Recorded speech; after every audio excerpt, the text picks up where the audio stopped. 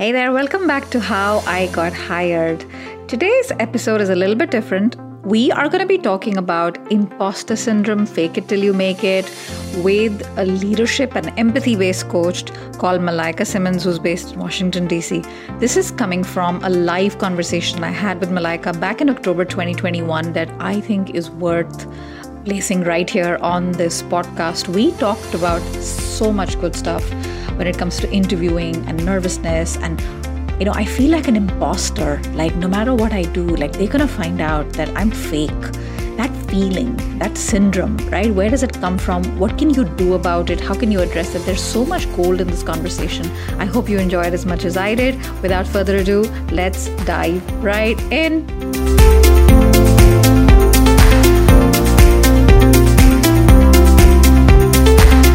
We have a fantastic topic today, which is all about this dastardly imposter syndrome. Like, what is it? Where does it come from? What can you do about it? With a fabulous person who studied it as well and teaches this to, works on it with her clients, Malaika Simmons, who's joining us all the way from Washington, D.C. Malaika, good morning, and thank you for being with us today. Good morning. I'm so happy to be here. I'm so happy you're here. We're going to have a fabulous conversation, Malaika, on all things imposter. You're a fraud. Like, when we hear this word, it's so strong. And like, what? You're talking to me? But we have that imposter syndrome. I think all of us have that in our brain. And so before we, get deep into it, tell us a little bit about yourself and your backstory and even like momentology, because that's your method, right? Yeah. Talk to us a little bit about that. Thank you. So I created an intentional framework for living that I call the momentology method. And momentology is the study and practice of operating in the now, succeeding with what you have right now in this moment. So I like to sometimes call it mindfulness for the rest of us, right? Because sometimes mindfulness is somewhat hard to wrap your head around. You're like, am I doing affirmations? Am I meditating? What's going on? And how is that going to get me my promotion, right? Like, we're having a hard time matching the practice with the actual outcomes. And so I believe that my practice helps people to be centered. There are three major parts to it. It's awareness, gratitude, and expectance. And expectance is the one that trips a lot of people up, because we have this notion that if I expect things, I'll just be disappointed. And I just have a different take on that. So one of the things that I like to say is that you have to learn how to be yourself in all the places where you are. And that's often difficult, because we're oftentimes trying to work our way through and figure out who we need to be. Yeah. And so my background actually was from coming up the corporate ladder and showing up as a woman of color in rooms that I was often the only one that looked like me. And I was trying to figure out how I was going to make it. So I actually didn't create momentology as a business gimmick or thing. It was like sanity for me. It was a way for me to. Yeah, no, that's wonderful. Nothing is better than when things come from our own experience. Mm-hmm. So I absolutely love it. We have friends, old friends and new friends joining us. I kid you not, Malaika, from like all parts of the world. So awesome. You guys are watching us. We're so grateful for you. I almost introduced you as, because I see a couple of my Indian friends here. I almost introduced you as Malaika Arora, and I'm like, oops, better be careful, because that's. I'll take that though. She's beautiful. She's gorgeous. I don't know if you could call her an actor, a model, influencer, but whatever. She's drop dead gorgeous. So I know what you mean. Like, you're giving me that, I'll take it. I'll take it. I'll take it. One quick thing about the name and how it also relates to imposter syndrome, because those of us that have names that are not maybe Western sounding and easy to pronounce, right? So I've taken the saying long ago when I was in meetings, I would say my name and what is it? Michaela, Malika, and there are names Malika. It doesn't happen to be my name, right? And so I say Malaika. And so I say I like a Malaika so people can remember my name, but also it is my way of standing in my power in my name, right? Because I'm so happy that you didn't anglicize it. Yes. The imposter syndrome tells you to make it, you can call me M. You can call me, something that's easy for your Mal. No, my name is Malaika. My mother put some love into that. And so I celebrate that. So I love that. We have our friend here who also joined us in Supercharged Fridays a few months ago in New York. And he is originally his parents were from Ghana. Mm-hmm. And I think we talked about also, I know he talks about imposter syndrome and, just being proud of your identity. Niatu, appreciate you being here. So fantastic. Let's get going, Malaika. Talk to us about this. Like, there's been so many studies on it, and I want our conversation to be, from a learning and practicality point of view, what is it that we can learn and apply starting today itself? So how would you define imposter syndrome and where does it come from? That's a great question. Imposter syndrome is based in fear. It is fear that we are not who we say we are.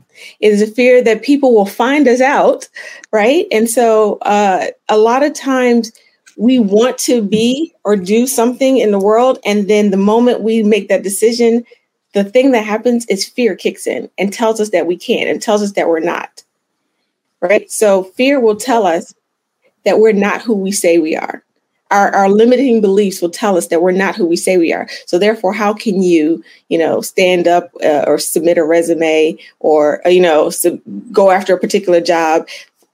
Clear example. There's a job that you read the description. You're like, oh, this is great. I love it. It's like a dream job, or it's perfect for me. But then you start nitpicking and you go, oh, it asked for 8 years and I only have 6. Or, oh, it says that you should have been, in charge of whatever this thing is, and I've never done that. And so you feel like if you submit your resume, then you will be found out a fraud and people will see that you don't know what you're talking about. And so that's what imposter syndrome is. And where does that fear that you're going to, because when I think of fraud, I think of, do you remember that movie, Catch Me If You Can? Yes. Leonardo. I feel like that's a fraud. So, and normal people like you and me, where this is a deeper question, but I don't know if there's an answer to it. Where does that fear come from?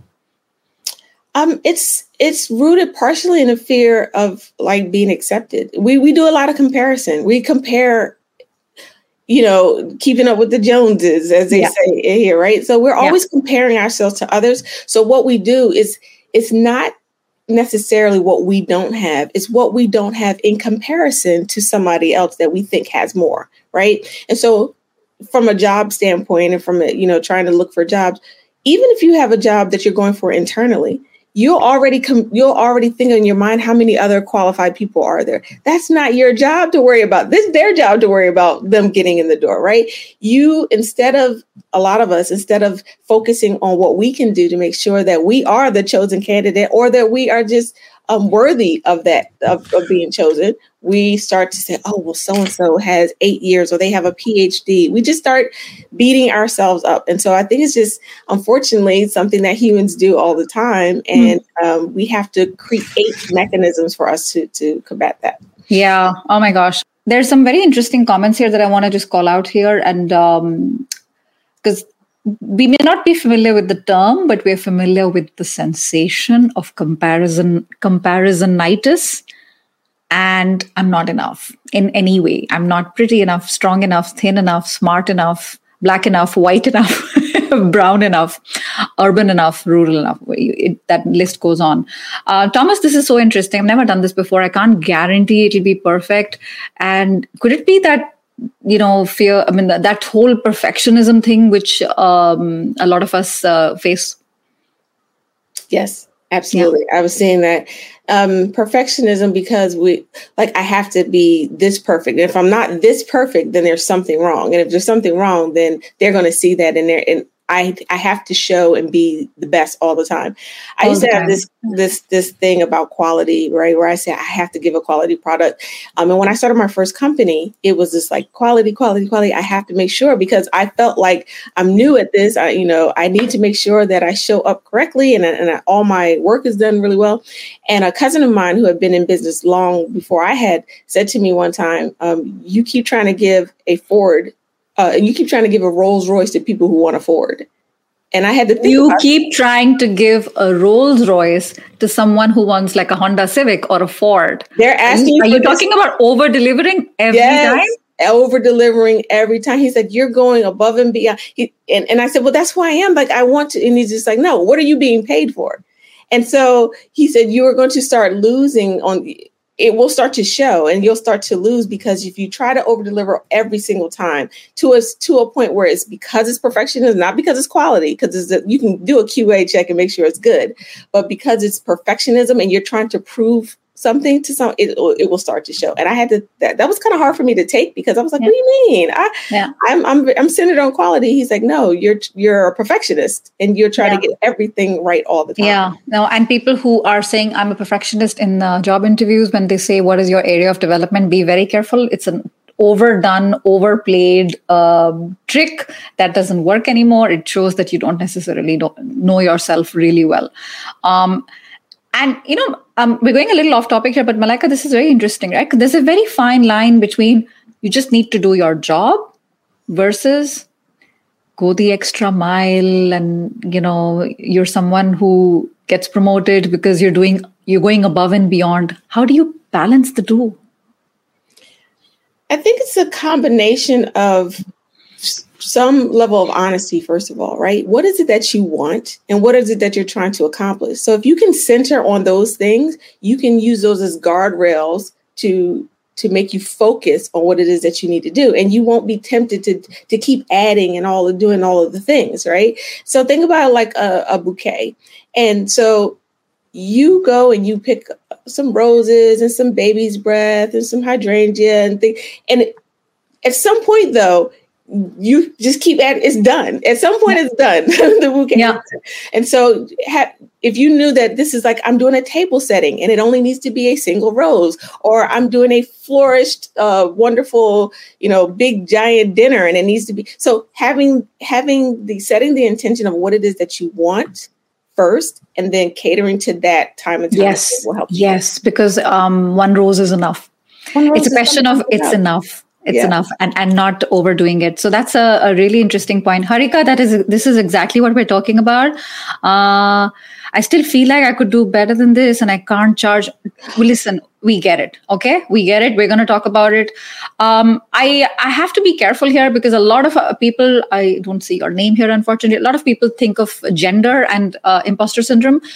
I used to a very large extent, until I read this very interesting article by Cindy Gallop. So if you guys haven't read it, check it out. It's called Stop Telling Women They Have Imposter Syndrome. And it goes into like a lot of interesting detail. I'm not saying it's one or the other. It's always nuanced. And last thing I want to say, Malaika, before we move to the next point, I read somewhere, I don't know if you agree, because now we're getting into psychology and therapy and I'm not at all equipped. But what I read was a lot of perfectionism comes from people pleasing. Mm-hmm. And a lot of people pleasing comes from parent pleasing from our childhood. Do you agree? Yeah, I do. I think that there is the innate us, the way we are born into the world. There is the cultured us. And I want to say cultured, I mean, we've adopted by our surroundings. There's the learned us. And when I say us, these are all versions, right? The version of you. There's a learned thing you are taught by other people's reactions to how you show up, how to be. So similarly, when I tell my clients that they need to train people how to treat them, you have already been trained by your environment and your parents. And so sometimes you have to deprogram yourself. Oh my gosh. I'm going to repeat that. You have to train people how to train you. But first, you got to untrain yourself because you were trained in a certain way, which is not serving you. Correct? It's exactly. Oh my gosh. Yeah. It's okay to be selfish, right? It's okay to be selfish sometimes. And when I say selfish, I mean in the way that you are thinking of yourself. Everybody, this whole cliche to put your own oxygen mask on first. It's said for a reason. You can't be the best version of yourself in the world if you're not taking care of yourself. Yeah, no, 100%, 100%. And Niyatu, I love that you talked about respect because our name, insisting, because I've been live so many times and I remember being okay with being called Sonal. Now, anybody who's watching from India, Sonal for me is a man's name and I don't like Sonal. It just completely changes the way it sounds. I remember telling someone on my podcast, that actually it's Sonal, because I got so sick and tired of Sonal, and I thought in my head, this is so uncomfortable, but damn it, this is my podcast. So I'm going to say it. I said it. Guess what? That person didn't like it. He didn't like being corrected. So we had to re-record. And guess what? The vibe was gone. Yeah. And since then, I've hesitated, but I've done it live a few times. And people are always, usually not always, apologetic. And like, I didn't know that. So when it comes to names, I just want to give a quick shout out to Nyatu for what he said. And if you go to LinkedIn, there's a little loudspeaker, like a little volume icon next to your name. Make sure you add your pronunciation if you haven't done so. I've already done it. And it's not just for people who have exotic sounding names. You can have a little branding in there. You can say hello or whatever it is. It's definitely worth it. And, I'm seeing such fantastic comments here. I know. There's one I want to... Lovely audience. I'm finding like really hard to keep up, but I want to see another one thing I want to respond to. You want to, feel free to, by the way, because there's so many, I'm not always looking. Go the extra mile where it counts. Thomas, that is brilliant. I'm glad you said that. Said that, because it's otherwise you're just going to burn yourself out. And fake it till you make it. I have very strong views on this. Malaika, what do you think about it? That's the one I wanted to respond to. So Kitos, Risto, for saying that. If you can, let me see which shoulder is it. I have a sign that says faith it until you make it. I don't believe in faking it. Right. And this is why I have this sign, faith it until you make it. Means you might understand that something is difficult to do, but you are determined and intentional about moving forward. Fake it till you make it. Your subconscious knows when you're being fake. And so I have a whole practice that I do to teach people how to do affirmations in opposition to go on Google and find some I am great, I am wonderful, all that stuff, I am enough. I mean, you have to start somewhere sometimes, but if you're saying something that your subconscious just does not believe, you have to fertilize your spirit first. You have to fertilize your thoughts in your mind to accept. Back to the flower analogy, right? You can't put seeds in arid ground. You have to fertilize it and nurture it. And so the nurturing of yourself and your mind and your mindset will help you to make those affirmations stick. You can't just say them. So yes, I completely agree with the... I love the analogy because people say, I'm just saying it. I've just planted the seed. Okay. I'm like, that's a great point. You've planted the seed, but the ground is dry. Yes. It has not been watered. Planting it is not enough. It's not enough. So planting the seed is not enough. It will just... So I love a good debate. And I'll tell you what, fake it till you make it is something I love. And I'll tell you why. The it for me is the controversial thing. What are we talking about? Because for me, if it fake it till you make it means successful. The first it, right? If the it is confidence, I have faked confidence when I am shivering before an important board meeting or going live or anything. I've faked it. But I feel competence, if you fake that, you will be found out because you are an imposter. So that's my view on fake it. I love that. So here semantics, right? The words actually matter. So you were talking about the it, and I was talking about the fake. And so for me, the fake is more like be. So when I say fake it, to me, I'm pretending, and the pretending feels wrong. So I'm unable to do that. But when I say I'm just be the version of you that you want to see in the world, that is like, it is just words, but it's like whatever makes it okay for you. And I don't care if you do fake it if you fake it till you make it, and that's okay with you. And you're like, yes, I'm gonna do this thing. I'm gonna be it. Then that's the case. And I don't believe we too often tell people what they should do, and I don't do that. I don't like the word should. I don't like the word should. What works for you is the thing to do. And exactly. And I love this comment. So, Risto, funny story, because Malaika, you can say thank you in 40 languages? Yes. But you're not from Finland. No, not from Finland. Yes, I can say thank you in 40 languages because I never want to meet anyone on the planet that I can't say thank you to in the most heart-centered way. And I feel that gratitude is my favorite human emotion. And I feel that there's something about speaking to someone in the language they learned in the womb that feels good to them. That's lovely. Listen, so this is a fantastic tip for someone, and we're going to get back on topic. But, sometimes when you have your resume or you have a bio, and I'm talking to the audience here, there's always that little, I feel like a lot of bios these days are so dry, boring, studied here, worked here. You're like, oh, it's like, fun fact. I can say 40. I can say thank you in 40 languages. Guess what? That makes you interesting. So if you ever like in your bio or on a resume, I would add that because I think that makes you very interesting. So absolutely love it. Yes, don't fake it. We're not talking about competence when you're flying. No. That's a great point. I think that fake it till you make it is what we were talking about with regards to being realistic. So talk to us about that. People don't realize, but even CEOs have imposter syndrome, at least the ones who talk about it, right? Most of them will, particularly, I don't want to stereotype, but a lot of men, right? But the thing is, there is a line between like, I'm actually bad at my job and I got promoted because I have the right connections or nepotism or whatever, versus I think I'm not good enough and I need to keep learning. How do we balance that? Yeah, that goes back to the honesty thing, right? This is something we're always having to reassess and reevaluate and be honest about your skill set. There's nothing wrong with needing to do more. None of us are perfect, right? None of us have all the answers. We're growing. We're always in a state of becoming more than we were yesterday. But be honest about that. There's things that you know, and there are things that you can learn. And there's things that you have absolutely no clue about, right? But you also possibly can learn.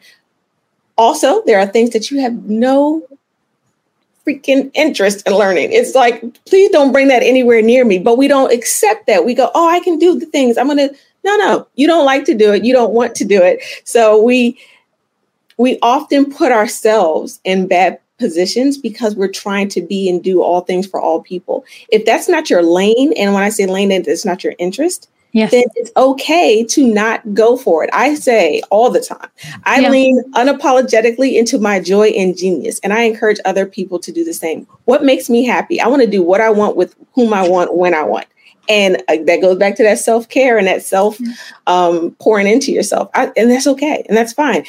You're not always going to have the opportunity to do that on every job all the time, but at least having that as your guardrail makes the things that you do worth doing. And I think that's what we're all doing. No, that's a great point. I think every time I've had, I'll never admit it, but I know it's comparisonitis, but I will be like, talking to my coach, and her favorite thing to tell me is, Sonal, swim in your own lane.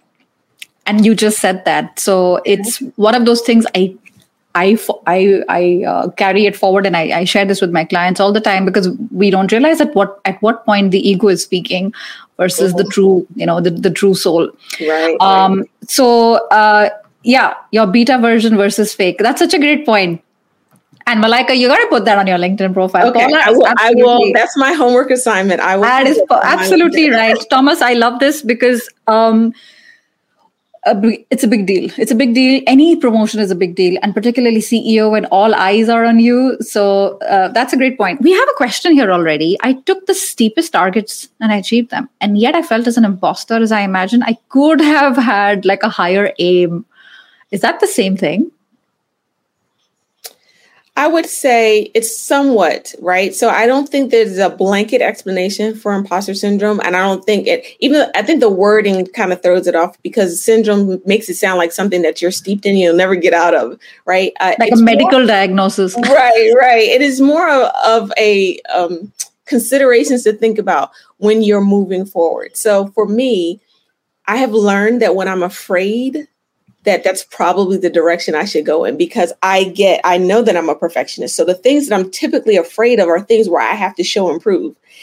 Even when I know that I've done it before, if it's somehow bigger, grander than I've done before, I start to tell myself how I'm not ready, right? And so I have learned to move through that. And so it's the same, but it's a little different. So I know that wasn't the answer that you're looking for, but it's really more of everything is a case-by-case basis. Let's put it that way. Everything that you are looking to do, look at it through the lens of, one, have I done this before? Okay, if you haven't done this before, how about have you done something similar?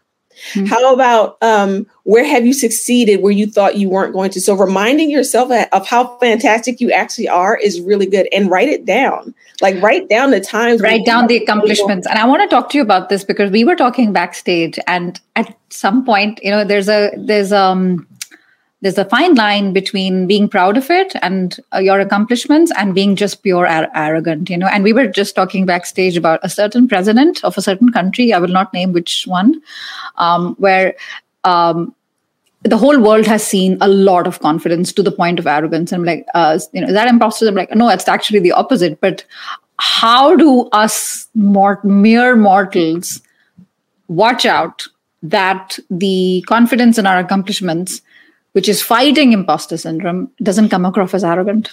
Yeah. Ask yourself for the receipts, right? Ask yourself for the receipts. Yeah. Ooh. So if it's like you're having a conversation with yourself, right? Or there used to be that little thing with the red, the devil and the angel on your shoulders talking to you, right? So think about this. When you say that you can't do something or you're not able to complete some task, ask yourself for the proof. Prove it. Prove that I haven't done it before. Because guess what? When you count, what do you start with? 1, 2, 3. You have to start somewhere. So when you count, you're starting from 1. So you've started somewhere before. And if you've never done it, you can find, or you should be able to find, instances where you've been able to accomplish. And it doesn't have to be the same thing. It just means that you have the inside ability to overcome a challenge. And so ask yourself for the receipts. If I tell myself I can't do that, prove it. What is making me say that? Like it's a peeling of the onion, but you have to start asking yourself these kind of powerful questions and separate fact versus fiction. Like what is that's a good point. And if you don't have the objectivity to ask yourself this, then work with a coach, work with a friend who you can trust, who you know will give you objective feedback. What if it's true? Like, what if I haven't done enough or my skills don't match the job and I apply? So I'm in your face imposter. Like, what's going on? I love this. So here's the thing. I'm brutally honest. And that takes some time to get to because we shy away from our so-called weaknesses, right? So we all know that common HR question of your strengths and weaknesses, and many of us hate it, right? And we also know, depending on what side of the desk you're sitting on, the answer to what are your weaknesses usually has to do with playing up your strength. It usually has, I'm a people person. I care too much about people or something like that, right? I don't believe in going out of your way to do things that don't make you happy and don't serve you. And so I know that this is difficult for people to understand sometimes because they say, well, you have to, there's grunt work. Yeah, there's grunt work in every job. Yes. That's not the point. The point is when I go to interview, I don't interview anymore, but when I did go to interview, I was very honest about my skill set and the things that I could do, but I also brought to the table how I've leveraged things into other things, right? And so... Can you give an example of that?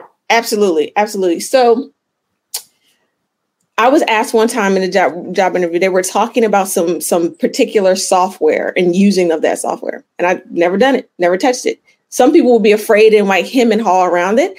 I need them to know that that's not my strength, but here's what I can do. And so I told them I've never touched this particular software, but I have built systems by bringing people together that do have that skill set. And so that they're able to complete it because I can't do everything anyway.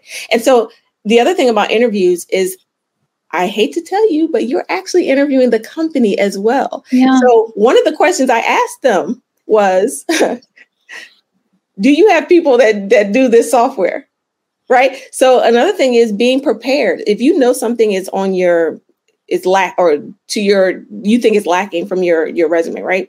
You can ask where in the company does that expertise lie? And how can you leverage it? So that shows two things. It shows a person that you have been thinking through what this job actually takes, and that you also understand and know how to leverage resources. So resource allocation is very important, no matter what level you're in. So when I asked the interviewer, when I told them, one, I've never done this, but hey, do you have people that do so-and-so? Guess what the answer was? Oh, well, yeah, we actually have a communications department and they cover that. But the main thing is you asked.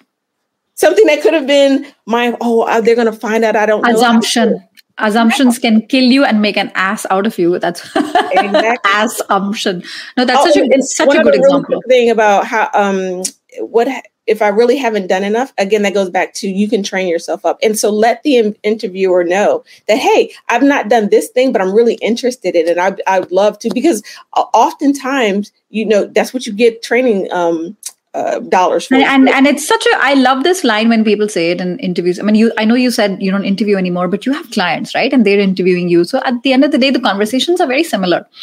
And I love it when I used to interview people and they'd be like, would you know this? So the recruiter or the interviewer knows this is a nice to have versus this is like a deal breaker, right? Without this, we will not even call you. Right. But the nice to have is actually going to help them for you to hit the ground running. And I used to love it when people would say, I don't know this, Sonal, but I'm an excellent and very fast learner. I promise you that. That's it. They are not lying. No fakeness whatsoever, right. But and it gives a lot of reassurance to the other person.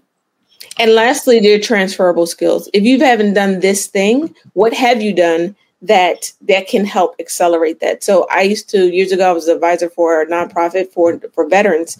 And so we were building veterans transition centers, and a lot of work we did with people who were coming from the military and now had to have civilian jobs. And they were a little lost in how they can transfer what they did in the military to what was needed in the civilian workspace. And so we worked with them to really just the same thing we're talking about. It may say on this job rec these things, but this is what you did in the military that is the same as or sometimes better than what they're asking for. Yeah, that's lovely. I'm just going to give a shout out to my friend Varsha, who actually is a resume writer for people who are leaving the military and going into civilian jobs. So Varsha, this was a very interesting point. And I have another friend here who's a resume writer in, I think North Carolina, if I remember. And I'm sure she does this when she's interviewing her clients, when she's doing the resumes for them. No matter how small that accomplishment is, when you're saying ask for receipts, those are great reasons why you deserve to be interviewed when you document it. And another friend who says, you got to build the bridge, you got to hold their hand, show them how. And I like the thing that you said about resources. Be resourceful. Like, I'm resourceful. I'll get stuff done. Just give it to me. I'll do it. If I don't know how, I'll figure it out. Hello, Google. We live in an age where not knowing something is not an excuse, Of course, it's different when you don't like it. That's different. Yeah. And then you need to be honest. And I think that's a great point. I saw a question on confidence. So how do you fake confidence? Okay, let's talk about confidence for a second. We did a little bit earlier. What is that right amount of confidence and how can you fake it? So it's a very internal thing. It's like, there are a lot of things that we innately know and we push aside, right? And so there's something inside you when you're being fake, it. It doesn't feel good. It does not feel good. So I teach my clients to search for congruency, to search for the things that align and feel good. And it's something about it. And you see, I'm even noticing, it's so funny. You warned me about this big bubble, this big, yeah. You don't love it? Yeah. So what I was going to say is, even as I'm describing it, I'm sitting up straight in my chair because it's something about feeling good about yourself. That sort of confidence is the good confidence. When you are arrogant and full of yourself and just, and usually arrogance has more to do with taking others down than it does with building yourself up. So when you notice that the things that you're saying is telling how you're greater than other people and the things that you're doing is trying to put yourself above other people, that's arrogance. Confidence is with, the confide is inside. So it's being strong with who you are inside. And when you do that, you feel good. And if it feels good, then I would say it's right. That's such a great point. Anyone who's a Spanish speaker, I love little tidbits like that. I'm going to write that down. So the very word confidence is like telling us something. In Spanish, con is with, right? Contigo. Fide is within, and confidence. So it's coming from within. But I also think arrogant people, it's coming from a place of fear. It's actually coming from lack of confidence. It's, they're overplaying it. You're overdoing it so that people don't see, right? Exactly. Whereas when you're sitting in your realness, when you're sitting in who you are, that's within yourself telling yourself that you can do it. Exactly. And my friend Lee, who actually doesn't live too far from you, actually, learning how your skills and results can translate to achieving specific outcomes. And the key word here is specific. So you want to, showcase that when you're talking to people, and also on your resume. So that's fantastic. So now I'm going to talk about, let's talk about big goals, right? And we have BHAG, that's an acronym, big, hairy, audacious goals.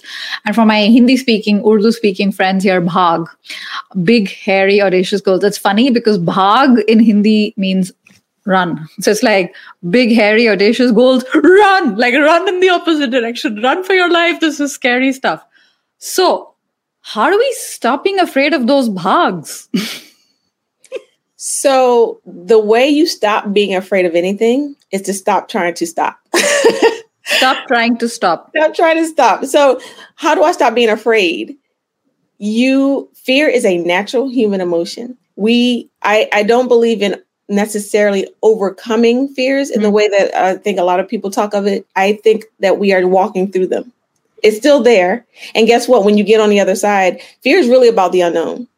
And so when you get on the other side of something, you go, oh, that wasn't that bad. So now I'm not afraid of it anymore, right? But it took you walking through. So courage follows action, not the other way around. You don't get the courage, right? People think of it like that, but you're not courageous. You're courageous after you've actually moved. You move first, and that is what produces the courage. Like, okay, I can do this.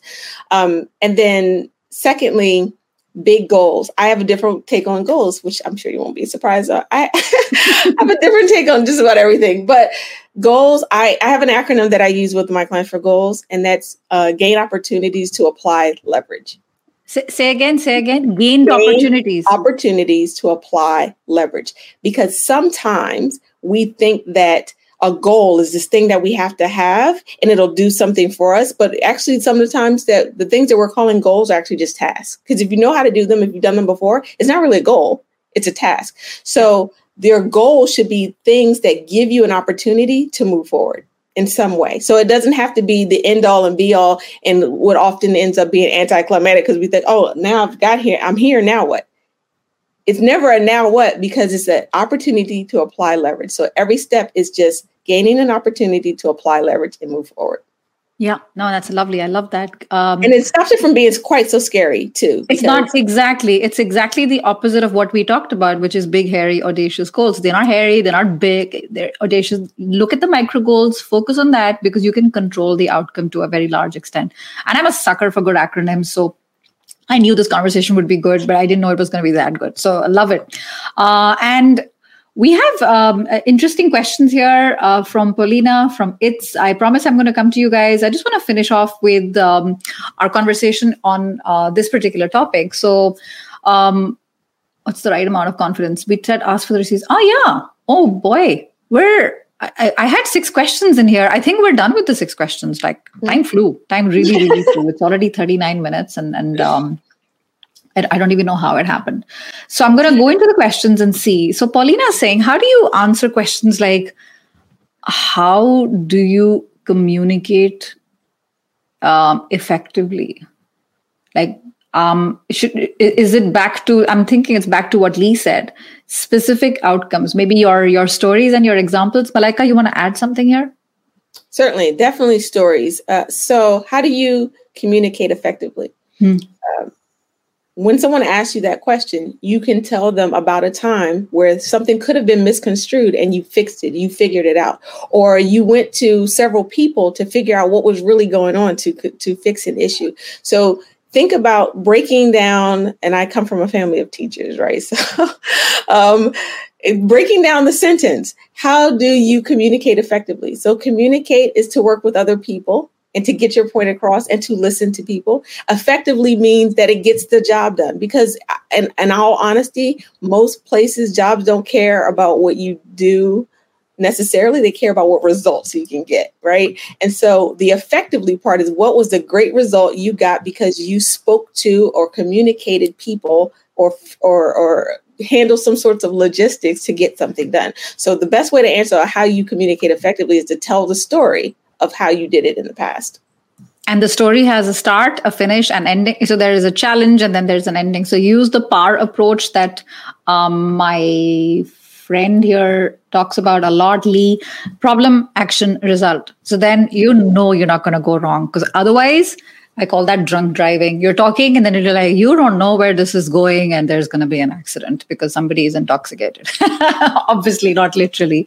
So fantastic. I don't know. There's very interesting questions coming on interviews and communication. So what do you think about this one? It's asked by Ruchi. How do you answer? What are the barriers of I don't know. Do you have any point on it? Because it sounds like a very hypothetical question to ask in an interview.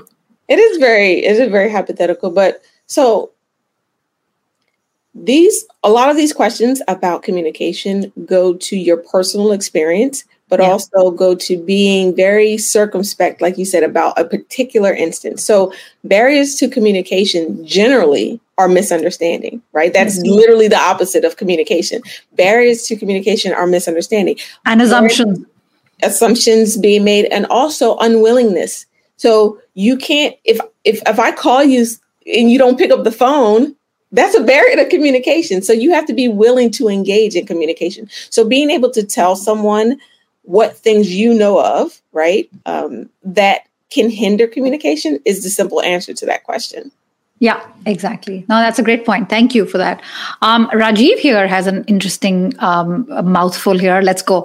Often the thoughts during the interview are, well, this is new to me. I know I can get it done and I have the transferable skills to get the job done. However, the feedback, like the vibe that you're getting from the interviewer, is clear that you don't have the experience. You're not the right person. So at what point do you stop that self-sabotage, self-impression at that point? Do you seek feedback from the interviewer right then as to how to better position yourself? Is that a very risky move to make? What do you think? Oh, this is a great question. Okay, so you should also be setting the pace in the conversation. So in my career coaching, I teach my clients to take more control over the conversation, because we naturally feel out of control when we're interviewing. We feel like the interviewer has all the power. And so we're just there to answer questions. No, that's not where you're there. You're there to figure out whether or not this opportunity will serve you best. Right. And so when you're talking about, I know it can get it done, and that you're getting this like, I don't know back. We don't think so. I don't think so. Right. One of the things is powerful questions. Always ask questions. So ask them, what is the most important thing in this role? What sorts of people have been successful in this role? So you're asking them to tell you what makes it right. So then you can kind of dovetail off of what they're saying. And if by chance, whatever they're saying, you really don't have, and is not something that's in your wheelhouse, this is where honesty comes in. Every job opportunity is not the one for you. And I know it's painful, especially when you've been out here searching and you're interview after interview and you think, I need this job, but you have to take the desperation out of it, because you don't need that job. You may need a job, but you don't necessarily need that job. And you can pin yourself into a poor situation by just desperately wanting to fit in where you naturally I know. I love that. And I read this somewhere, and I think it was last year. Go where you're celebrated, not where you're tolerated. Absolutely. Very like bare minimum. Let's take her. We didn't find anyone else. And then, guess what? 3 months later, they're miserable. You are miserable and crying every Monday morning. Like Sunday night, the crying starts. It's not worth it. So you got such a great detailed answer, Rajiv. I hope this is helpful. I'm going to take the last question here, because Malaika has to go. And the question is, on a scale of 1 to 10, how do you answer, hey, Nikita, what are your communication skills? Without coming across as overconfident, arrogant, versus also, self-sabotaging your chances. Okay, great question. And I will always tell you to go high when you're confident. And then just back it up with those examples we were talking about. So if someone asked me to rate my communication skills, I'm going to say a 9 to 10. Like, because you only gave it a 10, and I might feel like I'm a 12. This is what I do all the time. I love doing this. I sit in this. I think it. I dream it. Right. So I'm very confident in that because it is a skill set of mine. So I'm perfectly okay with saying 9 or 10 and saying, hey, well, do you have a 12? Like, because that's who I am. I love it. Just be confident and back it up with examples. You've got the receipts, Nikita. You've got the receipts. Just show them the receipts. It's absolutely fine. And obviously, we're not talking literal receipts. And it's not. Remember, it's not bragging if it's true. It's not bragging if it's true. So hopefully that helps you. Last thing from you, Malaika, before I let you go, anyone who's listening are like, okay, I got a good idea. We went through so many things. A quick recap. We talked about imposter syndrome. What is the difference between being an imposter and thinking, yeah, but that's realistic? How do you come across as, how do you make sure you don't come across as arrogant? What if you think you've genuinely not done enough or you don't have the necessary skills? We talked about what is the right amount of confidence and how do you stop being afraid of big goals? So we covered a lot in like 47 minutes. So if you're joining us late, hi there, but make sure you watch the replay because this conversation is golden. So before I let you go, Malaika, what is that one maybe parting thought from you to that one person who's watching? And, fear is a big part of that person's life on a daily basis. Yeah, I would say we are all becoming. You are not now who you were yesterday, and certainly not who you'll be tomorrow. So be okay with the journey. And I know it's difficult when we have a destination, we have a goal in mind, and I need to be this. Trust me, I was 29 for a couple of decades. So I understand that you're just not okay sometimes with, the way life is showing up for you, right? I get it.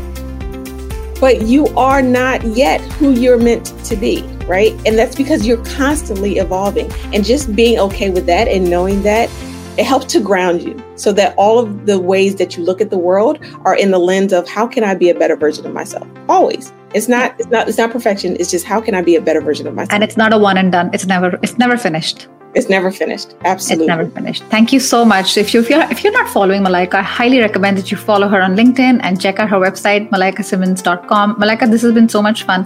Thank you so much for being with us today. Absolutely. Thank you so much for having me. Hey, you made it till the end. That shows that you care about your career, and that means we need to hang out a little bit more. So just a couple of things. A new podcast episode is dropped every single Monday. Wednesday, I take out one email which relates to your career and absolute amazing insights that I only share on email. So if you want to subscribe, go to the link in my show notes. That's superchargeyourself.com/newsletter. And finally, did you know I hang out on LinkedIn, YouTube, and Facebook live every single Friday at 2 p.m. Central European Time. So you are more than welcome to join me. Just follow the links in the show notes. And if you enjoyed this episode, maybe share it with 3 of your closest friends. And if you're feeling even more generous, leave me a fabulous review on Apple Podcasts. That really, really helps the discoverability of the show. So thank you so much for listening. Take care of yourself. And until next time, bye for now.